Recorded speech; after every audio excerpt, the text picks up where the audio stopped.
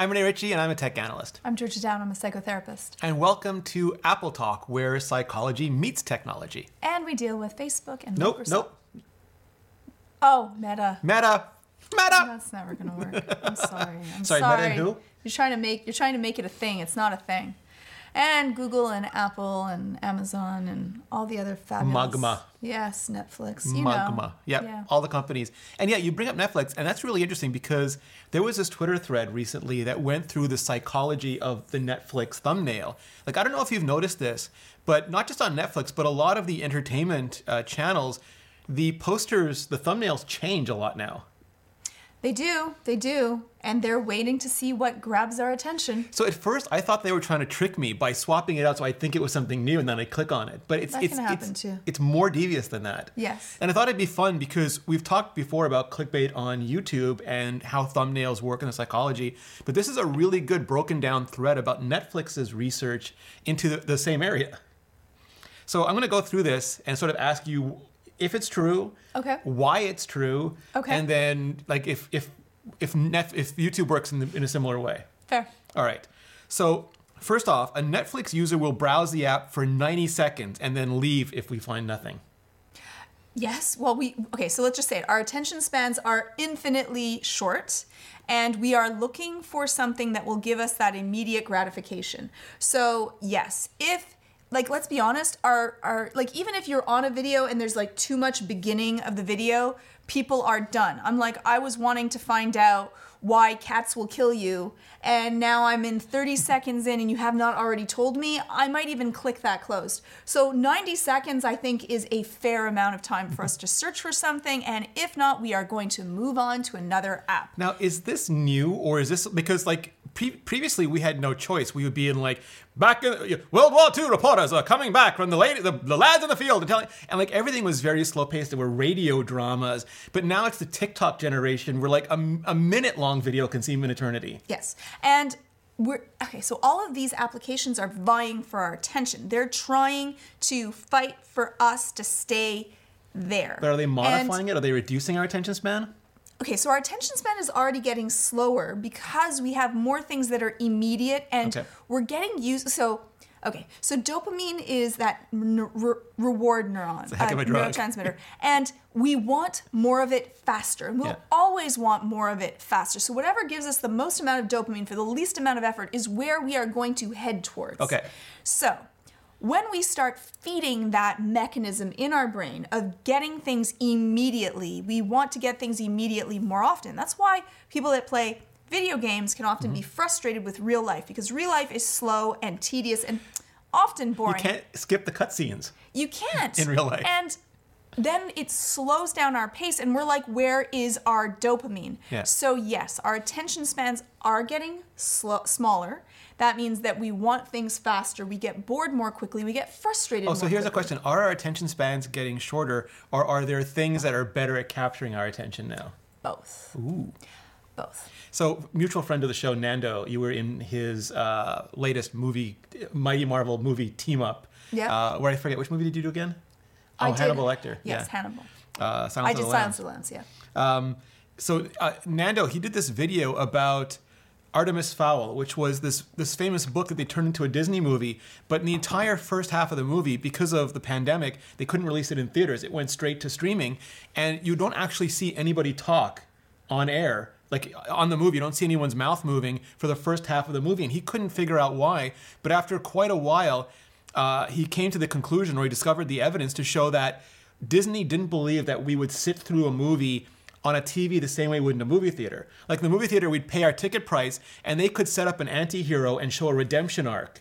Like they could make an unlikable character like Artemis Fowl, who's like a super evil genius, and we could learn to love him over the course of the movie. But they feared that if they did that in the streaming version, we would just click off and be like, I hate this kid, and just click off immediately. So they rewrote the entire first half of the movie to make him more likable immediately.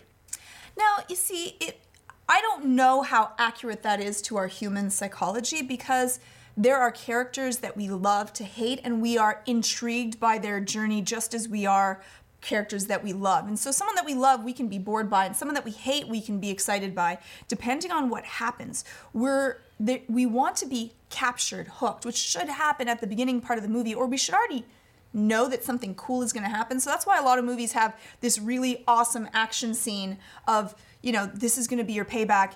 And then let's find out what happens to get there, because that's going to be slow paced because we have no attention span. So it goes on saying thumbnail artwork is actually Netflix's most effective lever to influence a viewer's choice.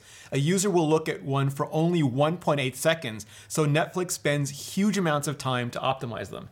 1.8 seconds. Well, we're flicking through them. I know that what I'm looking for, like the title tells you nothing. And an image, you want it to be gripping to you. And so I'm into, say, grungy, post-apocalyptic, You are? I am, dark, dramas where I'm going to watch a journey between characters that I love. I enjoy that because I enjoy being submerged into that kind of a world. So I'm not into kind of the love story, romantic comedy type of things. So if the colors are really grungy and dark and there's whatever, crows and eyeballs falling out and it looks like desolation and, whatever, the robot apocalypse, I might click that. Much. Because I'm intrigued by that, versus if it's all sunny and roses or the people's faces look stupid, so I think that it's going to be like some sort of, comedy that's... Comedy of errors. Yeah, I don't know. I'm like, that's not going to happen. I'm not going to look at it. So I think that they're accurate. Yeah, so what I've learned on YouTube, through my own behavior and through what YouTube has revealed, is that when you're, and this might apply to Netflix as well, actually I'm pretty sure it does, because sometimes the thumbnails don't load fast enough or the titles don't load fast enough, you can't tell what it is. Right. But it's the thumbnail that stops me. Like if I'm swiping on my phone or I'm scanning across a computer screen, the thumbnail is what stops my eye from moving. Right. And then I'll read the title. But a title by itself is too small and too complex for me to just glance at. It's not digestible instantly. Yeah, and I want to have a thumbnail that I feel something about. Yeah. So, spoiler alert is what they're saying. Humans are visual animals. Our eyes move 3 to 4 times per second to process information, and we can analyze an image in as little as 13 milliseconds. Yes. So in 2014, Netflix consumer research showed that thumbnail artwork is the biggest influencer to watch content, is the focus of 82% of browsing time. A user looks at one for only 1.38 seconds, like we said, and if they can't find something on Netflix in 90 seconds, they'll leave. So consequently, Netflix uses an elaborate thumbnail selection process for each of its 200 million plus users. The process is called aesthetic visual analysis, and it starts by pulling all the frames. So they'll take every frame from the video. So an episode of Stranger Things has 86,000 frames. And then they start doing frame annotation. So they look for saliency, which is like how relevant that frame is to the content, the frame number, the brightness and contrast, because one of the biggest lessons I ever learned in art class, my teacher would take our artwork and move like 10 or 20 feet away and ask us if it still looked identifiable. And if you don't have good contrast, good shapes, like good structure, it just becomes like a mess. You can't discern it anymore. And thumbnails have that same sort of an issue. So you've got to have an image that people can see, even when it's small on your phone or when it's with 30 other images. And then, of course, they remove nudity and, face and skin tones. And then the frames are graded on these variables. Visual, which is brightness, contrast, color, and motion blur. Contextual, which is face detection and shot angle. And composition. And the crux of all this is the winning traits for Netflix, the things that make Netflix use as a thumbnail, are expressive faces, the main characters, ones we can identify, and the brightness. Yeah, I think that's good. I think that the main characters and feeling an emotion, something that grips us into what we want to be a part of in the show, is really important. More so, it has to be legible, so you have to be able to understand it. But I think that that's what humans are drawn to. We have a part of our brain that is specifically for face detection. That's how important faces are for us. And so when we do thumbnails with us being like shocked or like upset, it's because people stop. There's an emotion. There's danger. There's someone that's upset. And our brain triggers to danger or anxiety or anger. It actually stops us. We freeze when we see that. Versus if everything is okay and we're just... Our brain doesn't do anything. It's like, oh, that's safety. Yeah. So I don't need to pay attention to that. And so that's why a lot of the most popular thumbnails are ridiculous and stupid. I'm sorry, but you click it. Yes.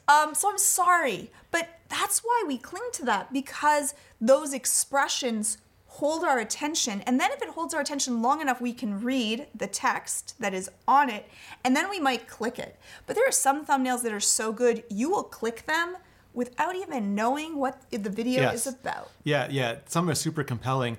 And the way I've heard it phrased also is that you want a thumbnail to appeal to multiple audiences. So for example, like if I'm doing a tech review or you're doing a reaction to a show, like if you're talking about Dune, you want to have something very easy to understand that it's Dune you're talking about. Yes. Because then people who are into Dune are going to feel an affinity for that thumbnail. If I'm talking about an iPhone or a MacBook, I want the iPhone or the MacBook in there because then people who like iPhones and MacBooks might click. But that's only one thing. That's one element.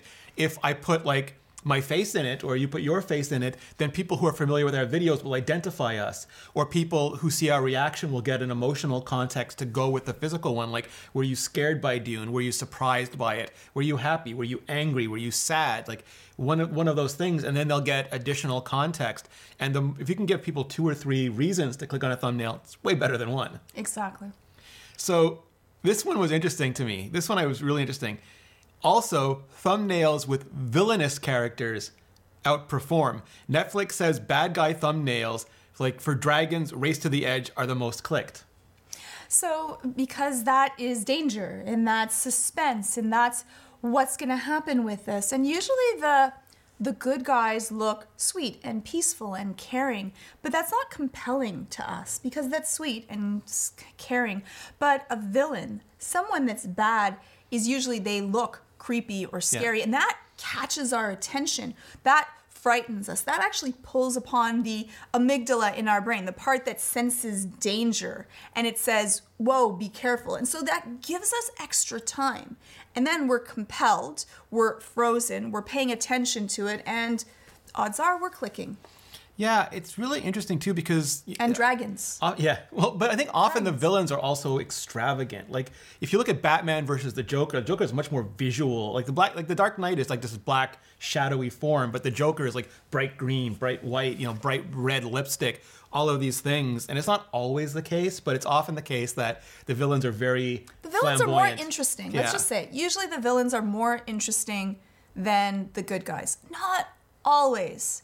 But usually, and they're often more popular. Like, not like they're loved more, but love and hate is very similar. Yeah. So one last finding, although it does go on, so this is like a fake one last finding. Netflix discovered that thumbnails with more than 3 people vastly underperform. And we've had examples of this too. Like in some of your videos, the initial Suicide Squad one, we had almost the whole Suicide Squad, and then we reduced it. And for the Squid Game, not games. I said game, noted for the record. Squid Game, we had a bunch of the guards in the first thumbnail, and then reduced it to like 1 or 2, and it did way better. Yes, so when you're looking at it, and depending on if you're scrolling on your phone or on your computer or on your TV, the size of it is different. And so you can't really, our brain sees it as a chunk. Yeah. And so we're not gripping hold of who this is. It's just a mob. And groups of people in our brain just kind of go into groups of people. Whereas if you see one person, we're paying attention to who is this person. And we end up having, like, they talk about like the grandma neuron, like that this fires for this specific person. And so if we spend a lot of time and have an affinity towards someone, that will increase the chance that it'll fire then versus a group of people where you see a group and then you have to scan for the person that you want. I'm sorry, in 1.3 seconds, that is way too long. We've already moved on before it's even happened.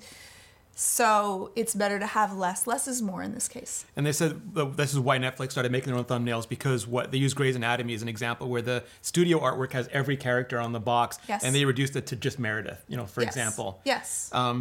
They also said, like, they're also doing these things where, now we can't do this. On YouTube, we can change our thumbnail, but we can only have one thumbnail at a time. Right. But because Netflix can do whatever they want, it's Netflix, they actually started making different thumbnails for different audiences. Such a good idea. It is, like, I would love for YouTube to let me upload 2 thumbnails. For example, let's say I'm doing an iPhone review. One thumbnail would be me holding up the iPhone, and the other thumbnail would be just a really nice picture of the iPhone. And it would say, if we're suggesting this to somebody who's watched Rene Ritchie videos in the last 3 months, use the Rene Ritchie thumbnail. Yes. If we're suggesting it to people who've watched videos about iPhones but don't know Rene's channel, use the iPhone thing. Yes, people that want Rene versus people that want the iPhone. and then A/B test them and see which ones do better, and then start biasing towards the ones that do better. Whichever one you would rather like. Yeah. Yes, for sure. And there are like third-party utilities like TubeBuddy will do it, but it's like a very barbaric, like a brute force approach where it'll just go through and change it every once in a while and try to keep track. But it's YouTube, like even beta tested this and they didn't roll it out, thumbnail A/B testing. But I would love more than just A/B testing. I would love this multiple thumbnail capability. Yes. Like for example, you could have one that was just a Dune poster. Yeah. And then you could have one that's you in, like, you did really good makeup. Thank you. It was part Mentat, part Bene Gesserit, or all? Yes. Yes. The only thing I took it from one of Jessica's pictures in the poster. The only thing I didn't have was the writing on her face, which was in the poster, which I thought was really, really cool. You can't write Fremen? Yeah, no, I don't. I can't. You can't write I have to be Fremen? photoshopped and superimposed upon it, but yeah. Yeah, no, yeah. So it's the same thing. I think that would be terrific. So if you're watching, YouTube, yeah. All right. So at the most basic level, Netflix applies machine learning to select a thumbnail for you based on recent watch history. Take Good Will Hunting as an example. If you are a rom-com watcher, you get the top thumbnail, which is a very romantic picture of the couple together and everything.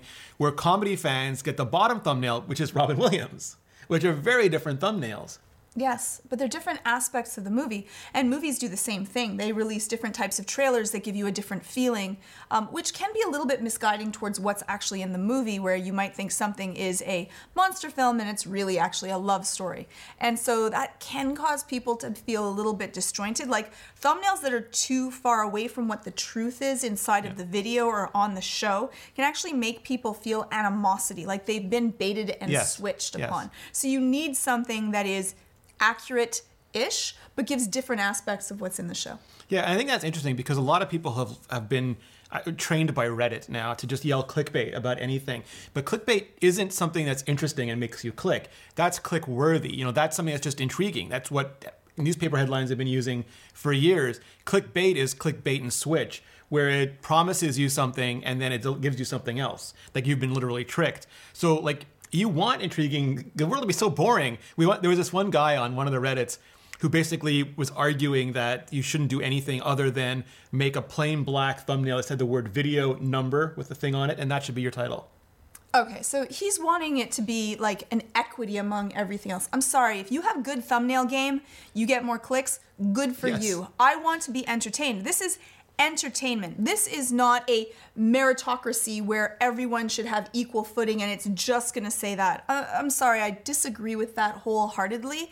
You're better at thumbnails, you're probably going to get more clicks a little bit more faster, and then once you get really, really big, you could just have a blank black screen and it will no longer matter. Yeah, maybe. So like what they've shown really works on YouTube is like the simple thing, like your face and then the thing you're talking about.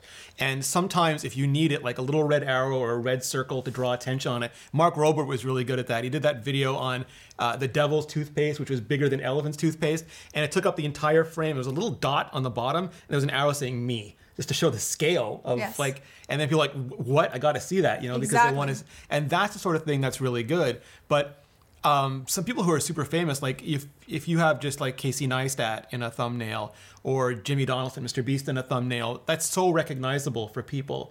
But still, there's some people that do not know, Mark Rober. And so even with them in a thumbnail, a good thumbnail will still gather more people to it because not everyone knows everyone. Well, that's a really good point. Like, I forget what the statistic was, but there are enormous YouTubers. I forget her name now, Li Chi.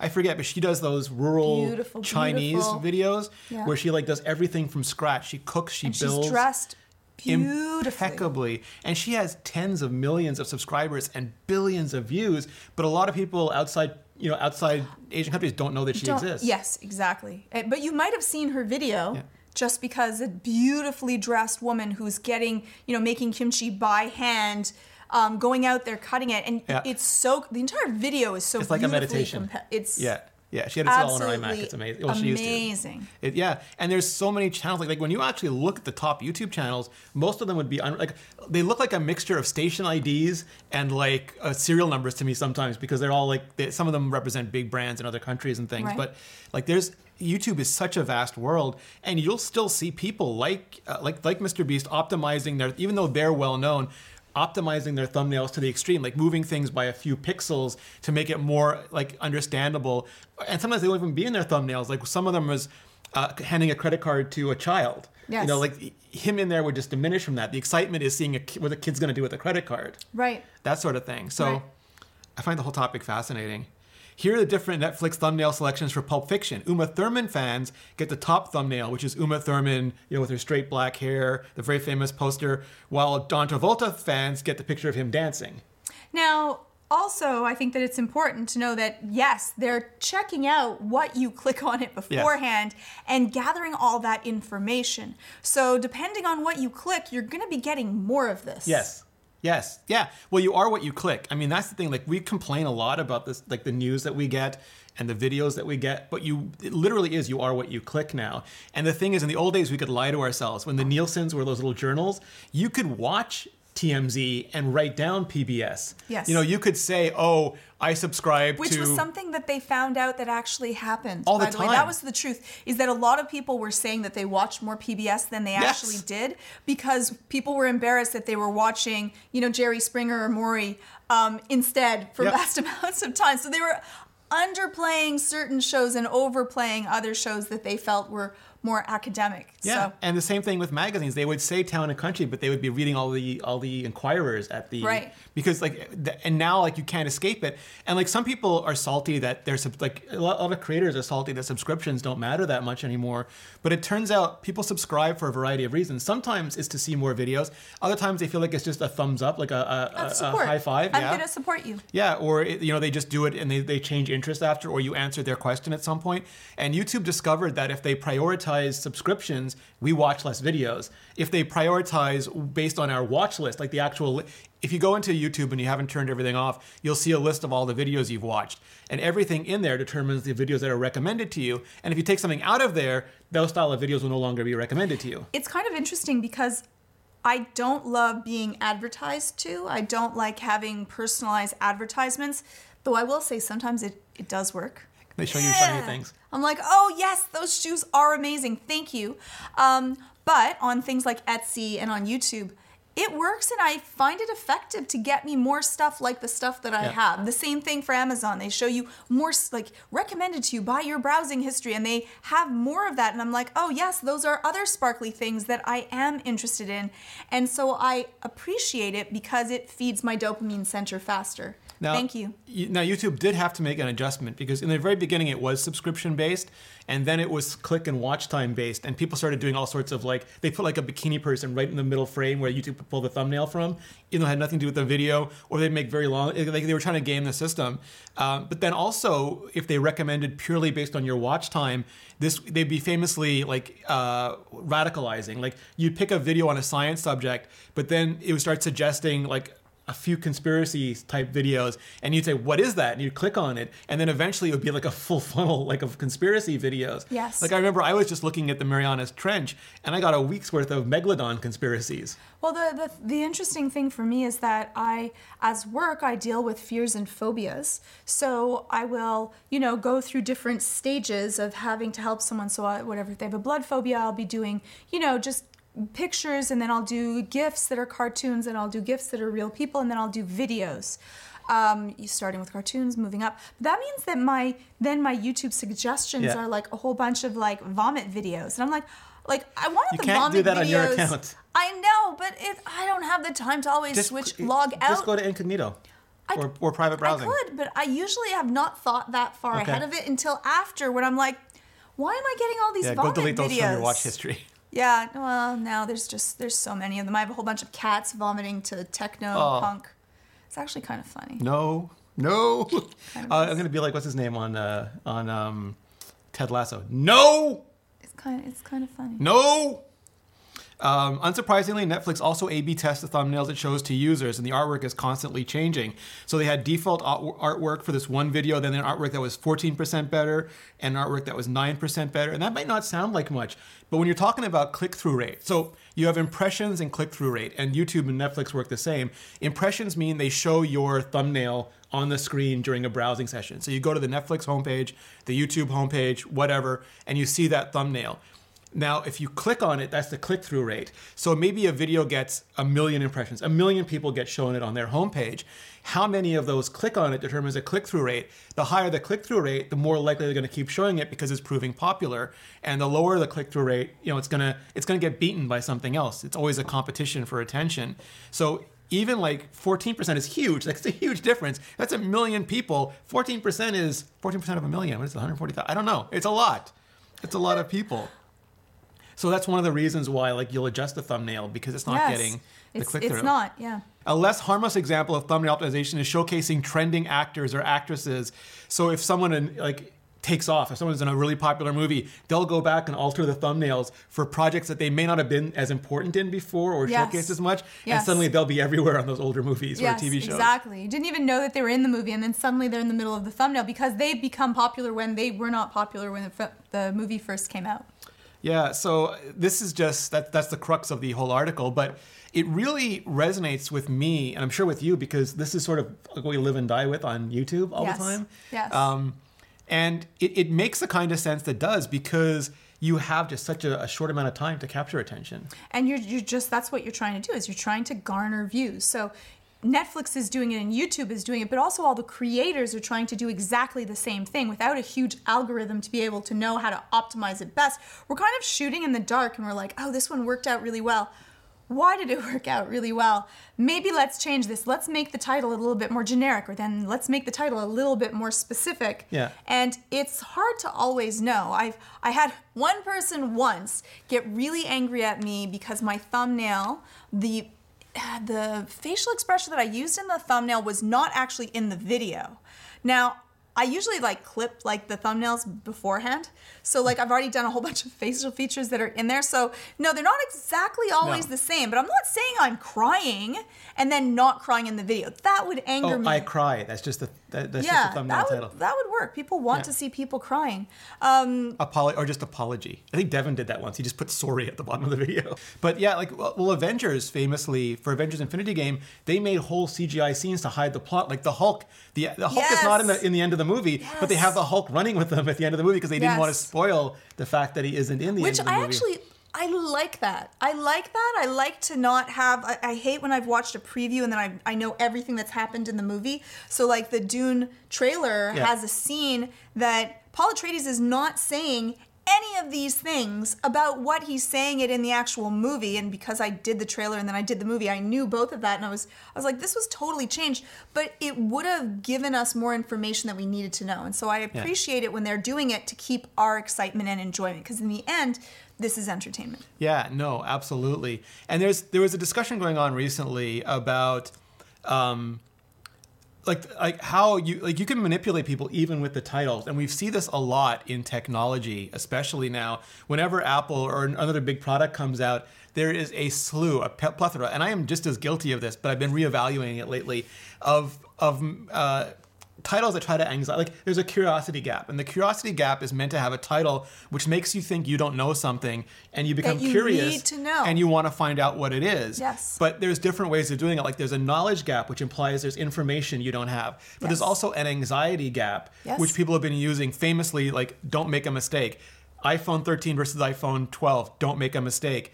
MacBook, 14-inch versus 16-inch, don't make a mistake. Yes, because that plays on our fear of failure. We don't want to fail. We don't want to do something improperly. And so because of that, we like to have insider knowledge. That makes us feel superior to others. So those two pieces placed together increase the chance that you're going to want to click on something. But it's gotten to the point where even on the same channel sometimes, there's 8 videos in a row, don't buy the 14-inch MacBook Pro. Don't buy the 16-inch MacBook Pro. I made a mistake, 14-inch MacBook Pro. I made a mistake, 16-inch MacBook Pro. But we also like that, though. We like someone else making a mistake so that we, again, can feel better about ourselves. It's like watching Jerry Springer and Maury Povich, is that you would watch these shows where people are doing things and you're like, that is a train wreck, so my life is actually pretty good.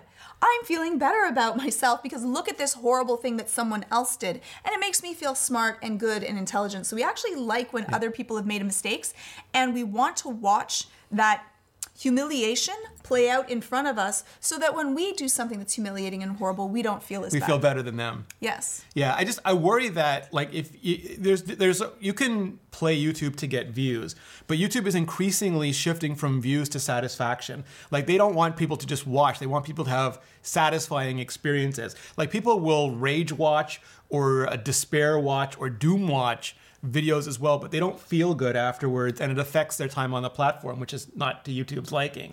Though if you're so upset and so angry and you think that you have a mission, well, stay. Because now I have a mission to be able to, get this person and see them be sacrificed upon the altar, and I want that. Yeah, well, this is negatively affecting their watch time. So they're doing surveys and asking people how they feel, and they're also looking for entry and exit points.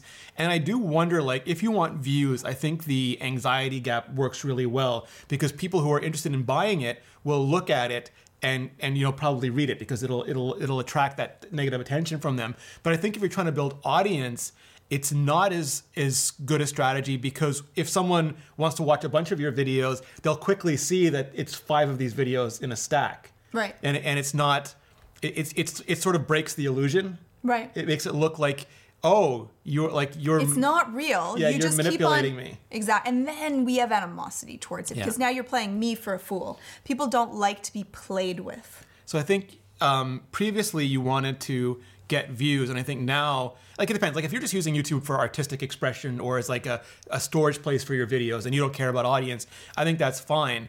Or if you're entirely like a buyer's guide site and you don't think anybody's ever going to come back after you're just like, they search for a video, they watch that video, and that's all you care about. But I think the real value is building an audience that will like grow your channel. Yes. It's your people. Yeah. To build your tribe that will continue and watch you and support you.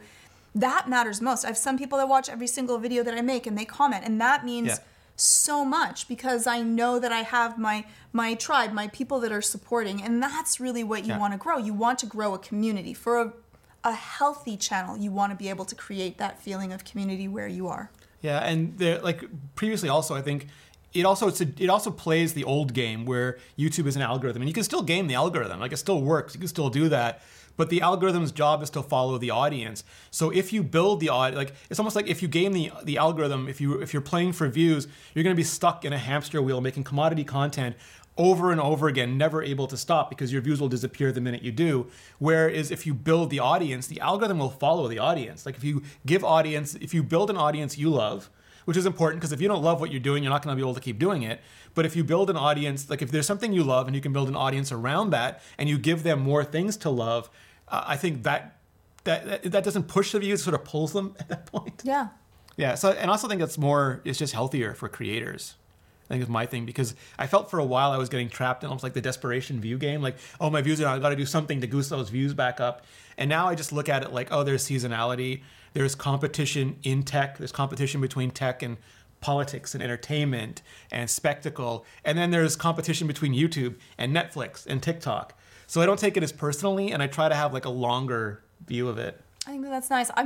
My channel's so new that I'm just trying to do things that I love and hopefully build it up, and slowly over time it will continue to build. So that's it. If you build it, they will come. But you're still very conscientious. Like you try to you take a lot of the feedback that they give you, what they want to see and what they Yes, I care about doing it, and I want to make people happy, and that kind of is what feeds my dopamine. Is when someone's like, this meant so much to me, that matters to me. So that keeps me going.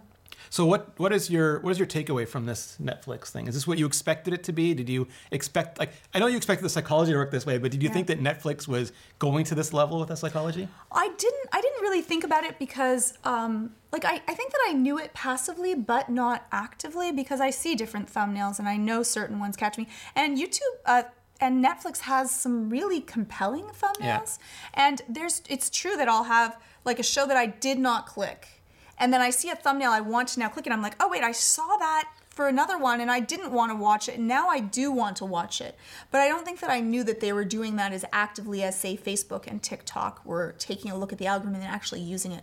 And again, I don't mind because I want to watch good content. Yeah, and one of the ones that I used to rage click, I'll fess up to this, is They're like I watch a lot of movie channels, and I love like when movies are coming out and I watch the trailers.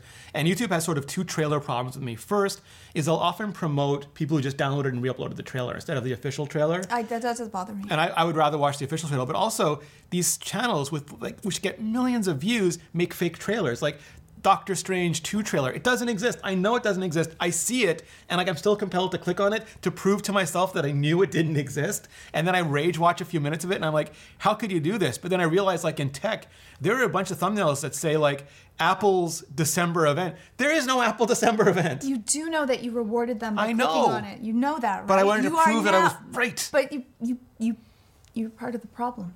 No. What's his name? I'm blanking on his name. Ted Lasso, the coach. It's not happening. You know what I'm talking about, though, right? Yeah, I do. Yes. I do know who you're I can't talking use the about. language that he would use if he were here right now. You could, but we'd have to bleep it out. We'd have to bleep it out. Yeah. Anyway, so like, yeah, it totally works. But I think that credibility, trust, and audience connection is a currency that you build up over time and that you can spend when you have to, but it's very easy to spend way too much of it and very hard to earn it back. Yeah. So we do have a bonus segment coming up if you're watching us on Nebula. If you're not watching us on Nebula, you can just go to curiositystream.com/AppleTalk, sign up. It's like less than $15 a year? A year. And you could be watching Georgia forcing me to eat, I don't know, chili chips and hot I did do wings, that. but also like really good conversations about things that don't always involve technology. So again, if you are on Nebula, just keep watching. If you're not, Georgia, where can we find more about you? You can check me out on YouTube. It's youtube.com/GeorgiaDow, and on Twitter, it's @Georgia_Dow. And what's your latest video? Oh, and the latest video that I'm going to be doing, which I'm filming today, is going to be on robots and our fear of robots. Those creepy zombie. Yeah. Oh, those scare the love. Like I was know, going to I'm say the gonna be life out of talking me, but it's about more the- than my life. We're going to be talking about the psychology of it. Okay, that's like why I'm so afraid. I can't wait to find out. I'm getting Yes. chills just thinking about them because they are going to pull my spine right up through my body one day. Exactly. All right, and what was the last one you did? Oh, I did Dune. Oh, Dune. I Nice. did Dune. I love that. Yes. Fear is a mind killer. Fear is the mind killer. Oh, I love that. I have to say, I really enjoyed this video. I enjoyed doing it, and I thought that the content was good. I'm biased because it's my video, but I really liked it. I've done so many talks on fear and Was how it the whole litany paralyzes against us. fear? It was the entire scene with the box. The Gom Jabbar. Oh, very nice. One of my favorite scenes in all of Dune. I can't wait. And if you want to watch more of my videos, you can find them at youtube.com/Rene Ritchie or just @Rene Ritchie on Twitter. Stay tuned for the bonus segment.